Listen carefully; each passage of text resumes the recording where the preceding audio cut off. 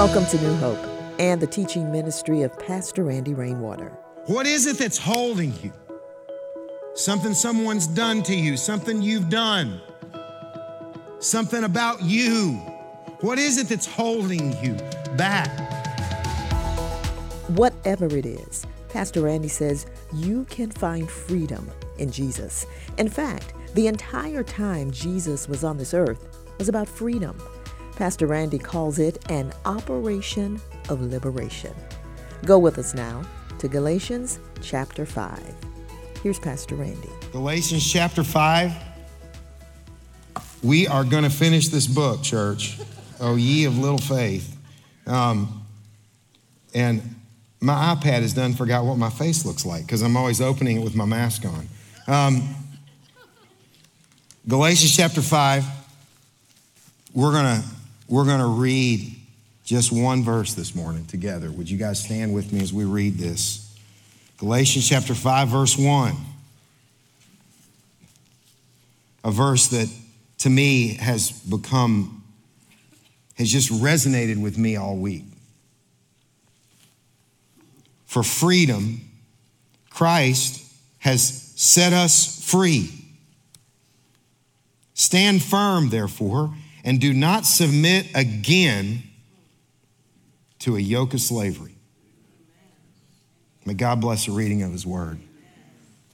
For 5 chapters here, 4 chapters, we're in the 5th. There's a transition here that Paul starts making about midway through this chapter. But he's been making this point that he's been using the law to make the point that the law can't meet all your needs. You need a Savior. You need grace. He's been using the law to make that point.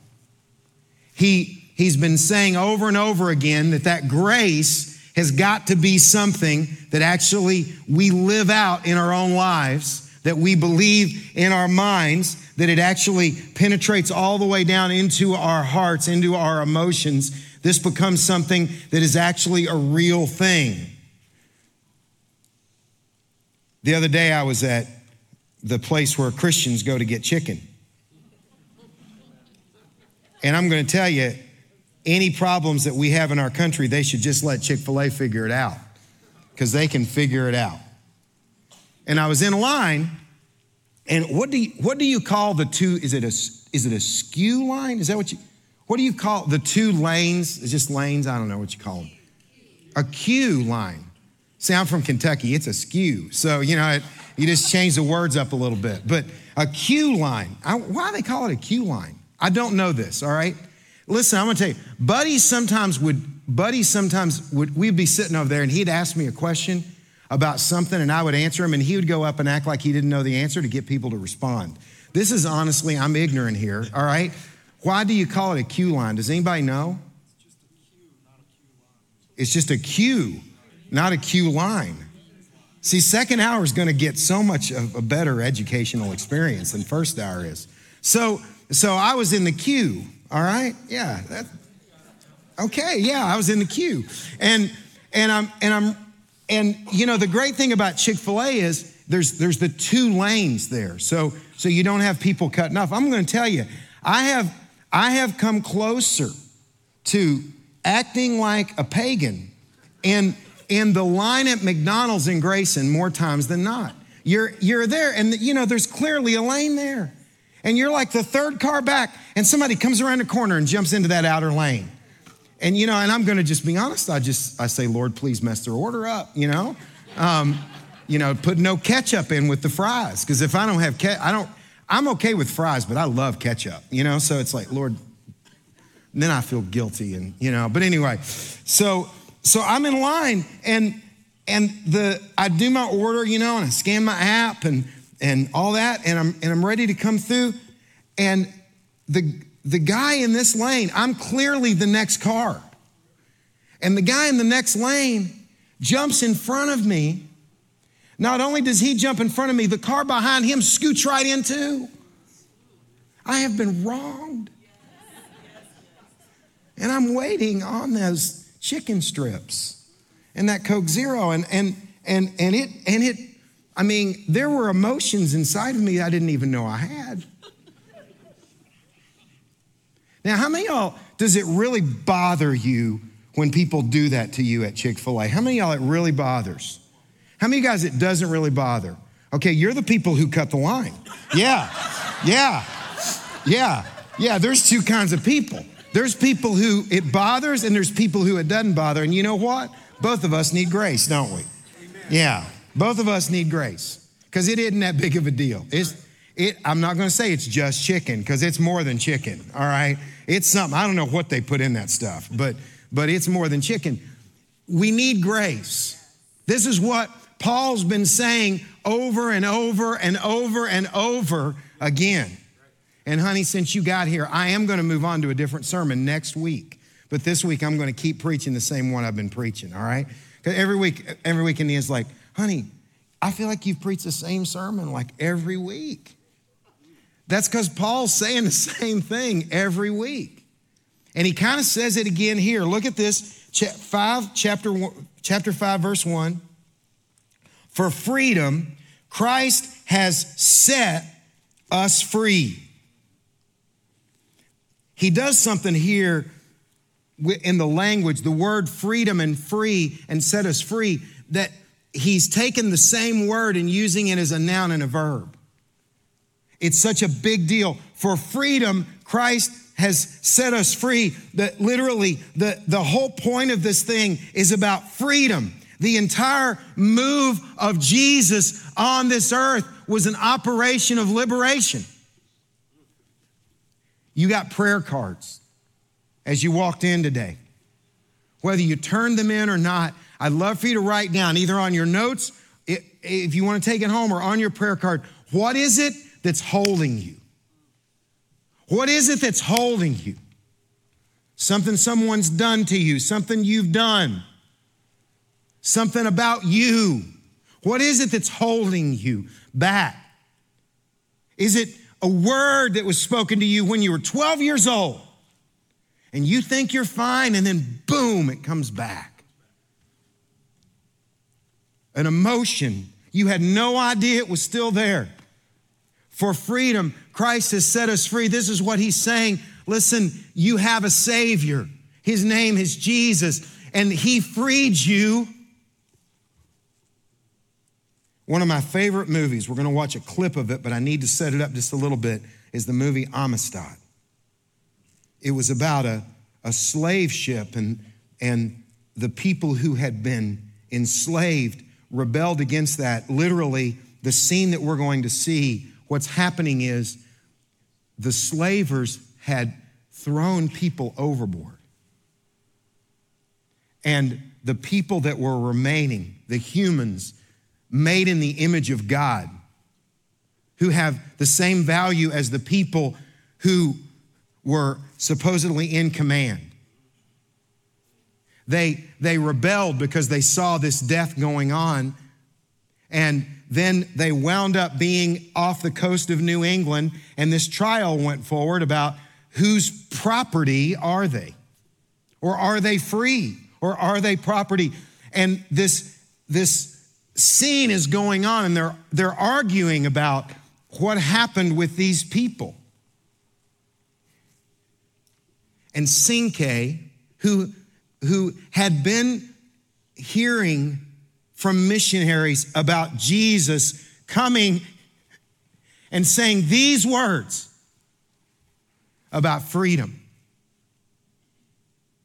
is seeing all of the distractions that are going on in the courtroom. And then he just says these words. Think about this in light of that, in light of this text that we just read. Watch this clip. It's about 2 minutes long.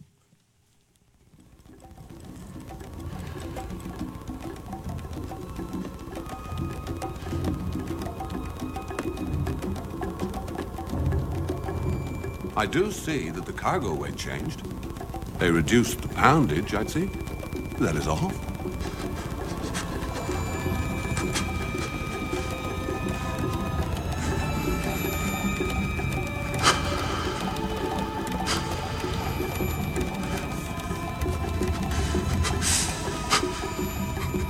simple, ghastly arithmetic. Well, for you, perhaps. I may need a quill and parchment and a better imagination. And what poundage do you imagine the entry may refer to, sir? A mast and sails, perhaps? Give us free. Give us free.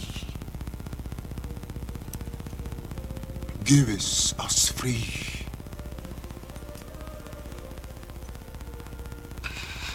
Give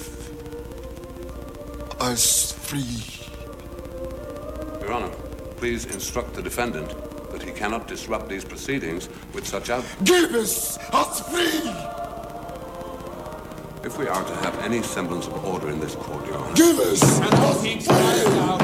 Give us free. Keep crying out. Give us free, or anything else for Give that matter. us While I free. am trying to question this witness. Give us free.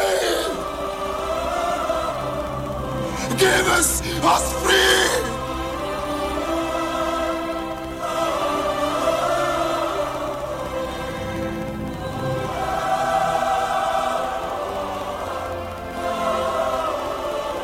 I'd like you to look back at whatever it is you wrote down and just say that to the Lord right now. Give us free. Everything else is a distraction. He came to bring freedom. He came to bring that into our lives. And then he says this, he says, stand firm. We can't lose our salvation. We can lose our freedom, church. How do we do that? We lose it by falling into fear.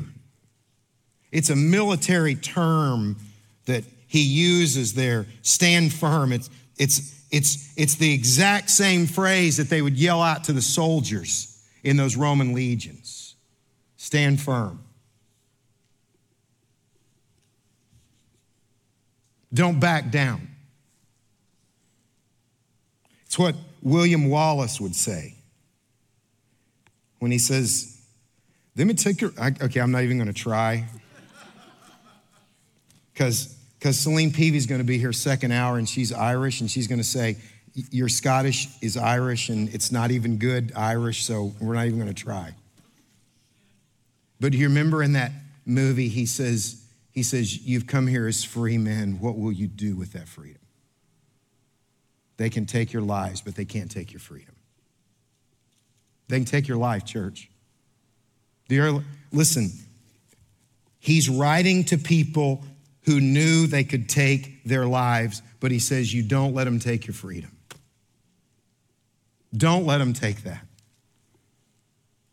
1 Corinthians 16:13, be watchful, stand firm in the faith, act like men. He's saying that to women too, in this case. Act like soldiers. Don't cower to fear. Be strong. As I am out in life and watching social media and just interacting with human beings, I feel like we have lost a generation of young men. This is just an observation. I see lots of incredibly spiritually strong young women, and I feel like we're losing a generation of young men. We're gonna do something about it. On your notes, April 26th, we're starting it. Life Skills 10,000. I need some help. We're gonna gather with young men and young women, and we're gonna talk about money and law, conflict resolution, how to apply for a job, just some skills that you need. And if they finish this course, we're gonna give them a mutual fund, and if they don't mess with it for 6 months, we're gonna put more into it. We've already got the money raised, but if you wanna help us raise some more for the next one, we're ready for the seed. On this, if they don't touch this, when they retire, it'll be worth $10,000. So we're starting young. We need some help. But I think we've got a generation of young men that are growing up right now, specifically, that don't know how to do life. The answer isn't the NBA. The answer isn't anger. The answer isn't a video game. Now, I know you can make money doing all of those things now. But for most people, it's going to be something else, and we need some help. If you email Sheba, if you're willing to help, we're going to have dinner every week. We need people to cook dinner. We need mentors. We need people that are professionals in business. And this would be my hope. We're going to do this. We're going to do the first round's going to be 5 weeks, and then we're going to start this back in the fall. This is for kids who come here and play basketball. It's for kids from our own church. And I hope one day there's no difference between them.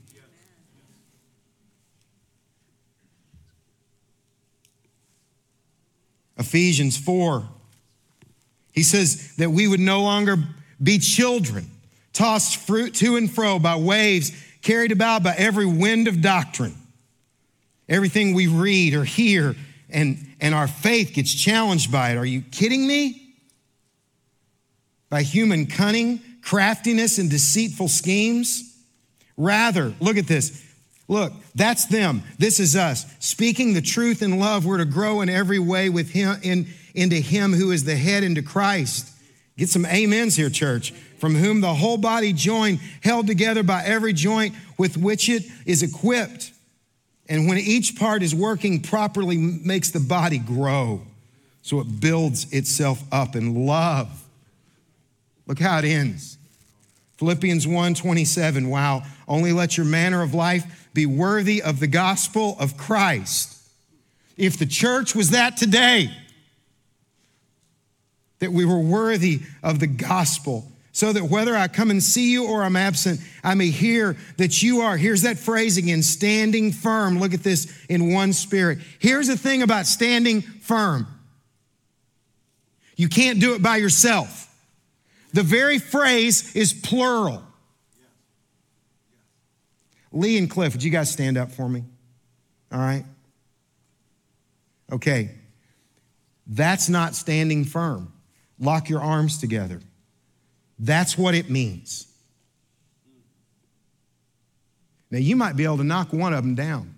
Good luck doing it to both at the same time. That's what it means. It means that together, think about this. Think about if we did that in our marriages. Think about if we did that in our families. If we did that as a church to stand firm together. Look at this. With one mind, striving side by side for the faith of the gospel. That's what he's talking about here. That we would stand firm. And do not submit again to a yoke of slavery. That word yoke, you know, the yoke was what you would put on the oxen or on mules in our culture in Kentucky, and they would pull together. Because with the yoke, literally, the force is applied equally. It's different than harness. With the yoke, there's this equaling of the force. And this is what he says about this yoke. Jesus says this, come to me, Matthew 11, who labor and are heavy laden, and I'll give you rest. Take my yoke. The word yoke in that time meant this, but it also meant all of the teachings. The manner of life was your yoke. This is how you lived was your yoke. It was what gave you the ability to do things in life, to make things happen in life. Largely an agrarian society. They didn't have a Publix or a McDonald's.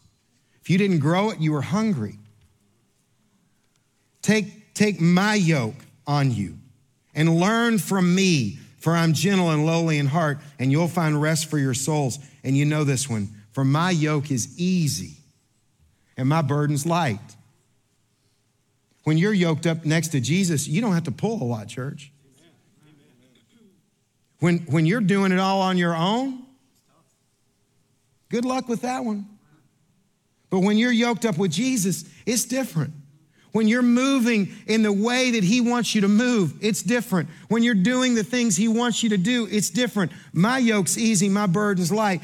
And what Paul is quoting here is something that Peter says in Acts 15, when in verse 10, he says, now therefore, why are you putting God to the test of putting a yoke on the neck of the disciples that neither our fathers nor we have been able to do? And then he uses this word. He says, to submit again.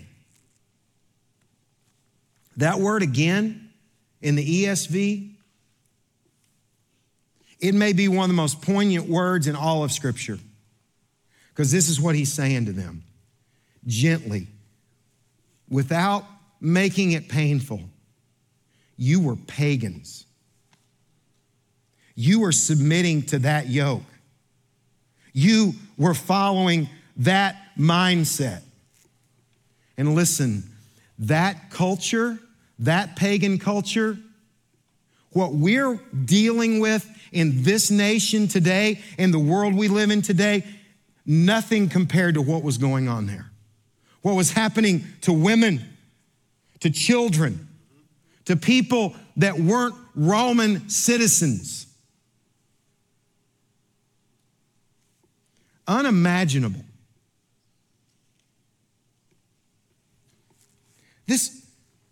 When your child was born, it would be laid on the floor and the father would walk in and look and decide if it was acceptable or not. And if it was, it would be raised up.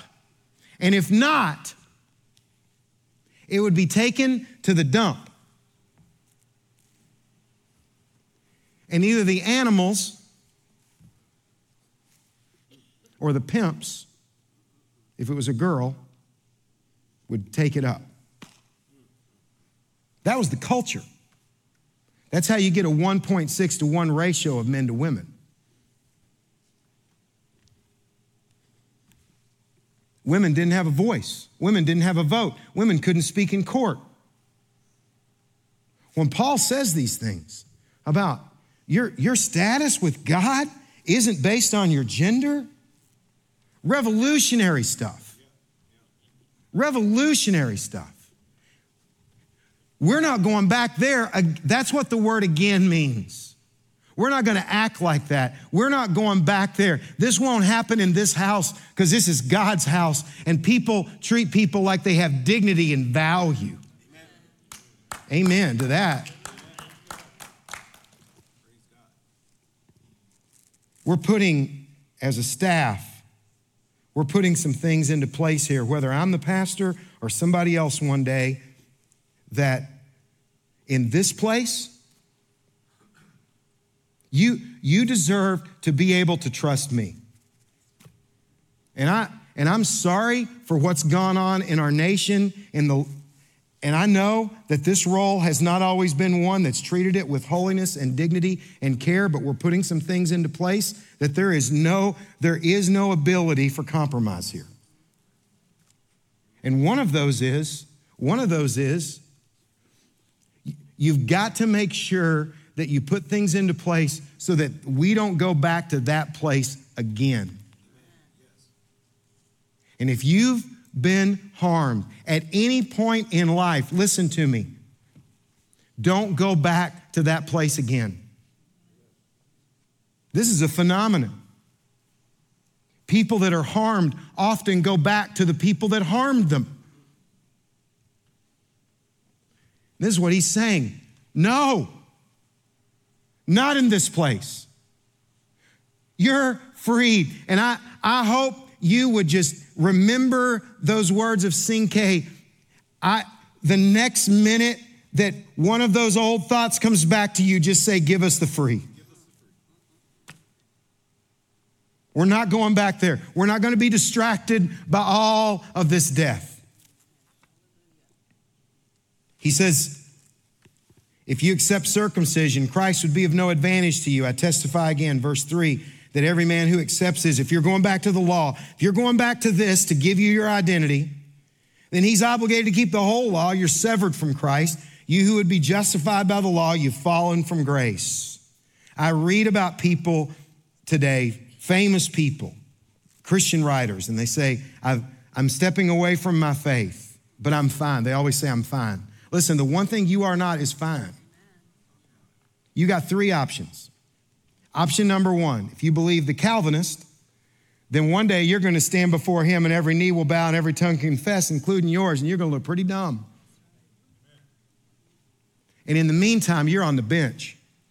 You're not in the kingdom. You're not doing the things he's called you to do. And when he says, well done, my good and faithful servant, you ain't getting that. That's option number one. Option number two, the Wesleyans are right, and you're in a whole lot more trouble. Option number three, you're right. You've stepped away from your faith. I'm going to tell you, the one thing you're not is okay. If you're right, then all this is a waste of time. But not only this, everything else is too. Because we're all just going to the pit. We're all just going to the hole. There's dirt, and that's it. And nothing matters long term. But if there's a Savior, listen to me, church. If there's a Savior, if there's a Jesus, if it's true, everything matters. The way I treat you, the way I treat you, the way I treat her. Everything matters. And that's why he says this, for through the Spirit by faith, that Spirit that Jesus breathed on them in John 20, that when the Holy Spirit comes on the believers in Acts 2, we ourselves eagerly await for the hope. Listen, faith is the way that we live. Hope in the biblical sense is not like, boy, I sure hope so. I hope that the person I'm cheering for in the Masters makes a rally, or I hope the guy who's in the lead wins, or I hope the Braves win the pennant. No, that's a different kind of hope. No, this word for hope means I live in the expectation of. Tomorrow's the wedding. I did a funeral and a wedding yesterday. 2.5 hours apart. One of them has the hope that one day those clouds get rolled back and they look in the eyes of the one they love again. One of them had a hope that they would live their life in love with this person. It wasn't like the Braves might win. It's a different kind of hope, church. We wait for that hope of righteousness, for in Christ neither circumcision nor uncircumcision counts for anything. That word counts for anything. It literally means it doesn't have any power. It doesn't work. It has no value. But look at this. Only faith working through love. A faith in a risen Jesus brings a radiant bride. That's what we're supposed to do. Ephesians 5:27, he says that we wash each other with the word so that we may be presented holy, blameless. A radiant bride. That's the hope, that hope of righteousness. It's what we're supposed to do. Listen, this is what we're supposed to do, married couples, every day. You come back home and we wash each other with the word. We take all the harm that's happened in the course of the day and we tell each other and we wash each other with the truth of God's word. And we get rid of that which is keeping us from being free. That's the gospel. That's what changes lives. That grace doesn't produce lazy, hazy Christians. No, James writes this. It brings real power. We sang that Egypt song. The early followers of God, Old Testament, they would go back to Egypt. They would say, you remember he brought us out of Egypt?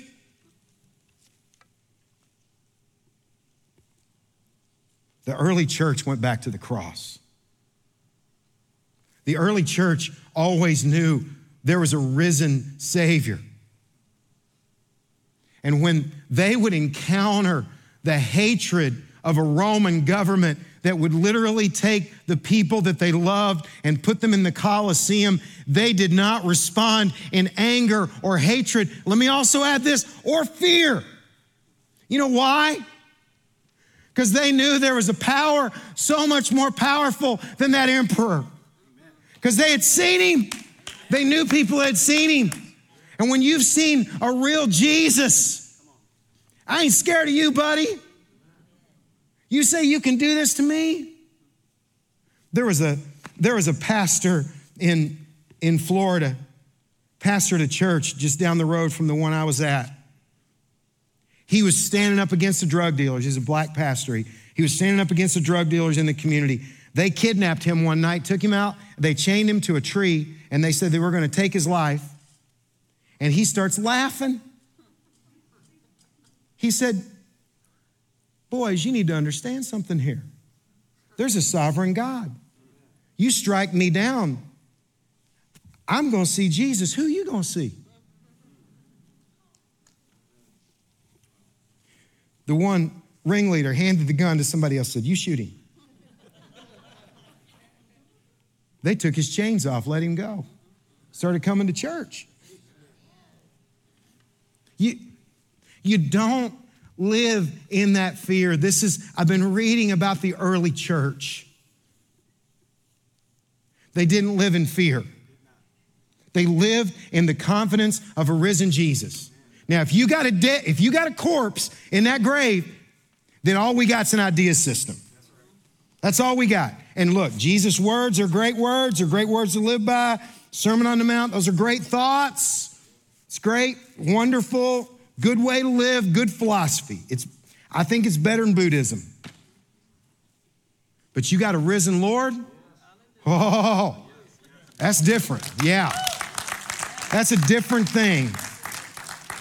Death, where's your sting? Yeah, that changes it. That changes everything. Worship team, come on up here. My old youth pastor told me this story. This faith, this real faith, it changes everything about everything.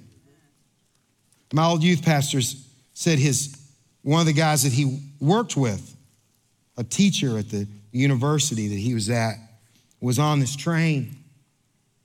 There were these two men sitting there, and one of the men had a seizure. And the other man cared for him. He had a bag, and he cleaned up all that happened there. He gave him some medicine and put his friend back in the seat, and his friend kind of was asleep, kind of halfway passed out. And he turned to my youth pastor's teacher and said, sorry for that. And he goes, no, it's okay. He goes, tell me how you guys know each other. And he said, well, we were in Vietnam together. And I was wounded in the legs, and everyone was pulling back, and I was on the wrong side of the line. And he saw me, he heard me crying, and he came and he picked me up, and he carried me back. And in the process, he was wounded in the head.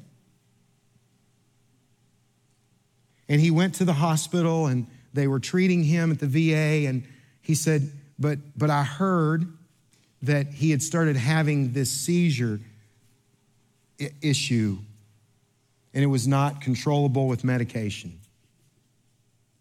And he couldn't work, and he could go and be at the hospital all the time, or he could live, but he would have to have somebody with him. And he said, so I sold my business and I moved here, and I live with him now, and I care for him. And my youth pastor's friend and teacher said, wow, that's such a sacrifice. And he looks across, he goes, no. After what he did for me, there isn't anything I wouldn't do for him. That's the gospel. What he does for us, yeah, it's gonna bring about change in our lives. We don't do it because of guilt. We don't do it because of shame. We do it because we serve a risen Savior. Where's Miss Myrna? He's in the world today. She sang this last week. I know that he's living whatever men may say. I see his hand of mercy. I hear his voice of cheer. And just the time I need him, he's always near. He lives. Yeah. That changes everything, church. Listen, this is not a system of ideas. This is the love story of a God who reached into all of creation and said, I love you. This is how much I love you. I'm going to send my son to die for you, but we ain't done there. I'm going to give you life. I'm going to give you a promise of something. So listen, you are okay. You're okay. Whatever they say about you, you're all right. Whatever happens, you're all right. Whatever the culture goes, you're all right. And we're not going to live in anger towards it. Our hearts are going to be broken for it. And we're going to step in and we're going to bring change where we can bring change. But this is what Jesus says. It's what John says. The world is going to know by the way we love each other. Starting here. I don't think the world's impressed by our deep thinkers. I don't think the world's impressed by the fact that we have great musicians, and we do. I don't think the world's impressed even by the acts of service that we do around the world. The world will be changed when they look at a church that passionately loves its God and loves each other well. And listen, if we can figure that out, we can't build enough buildings to put people in. And you know what? We shouldn't be anyway, should we? Yeah, because we're going there. All right? Amen. Hallelujah. Stand up. Let's pray. Jesus, in your name, that we would be free. Whatever it is that's holding us, whatever it is that's keeping us back, whatever it is, Lord, that's causing fear in our lives, we look at an empty tomb and we see a risen Lord, and we follow people who followed you. What a God we serve. We don't have to be afraid. We have an assurance. It's a hope. It's not a minuscule hope. It's a deep, deep promise that it's coming true. It's real. It's going to be here. And we live in that anticipation of all of that truth. And those that we love are not lost forever. There is an assurance. And all that's been sacrificed is not a waste. A cup of water for a child, a house for a widow, a forgiveness from a couple, an education for a young man, an investment in a young lady's life. It's not a waste. It's not meaningless. It's holy. By your grace. Amen. By his grace, we have a hope and assurance. There's freedom in Jesus. Thanks for joining us. I'm Myrna Brown.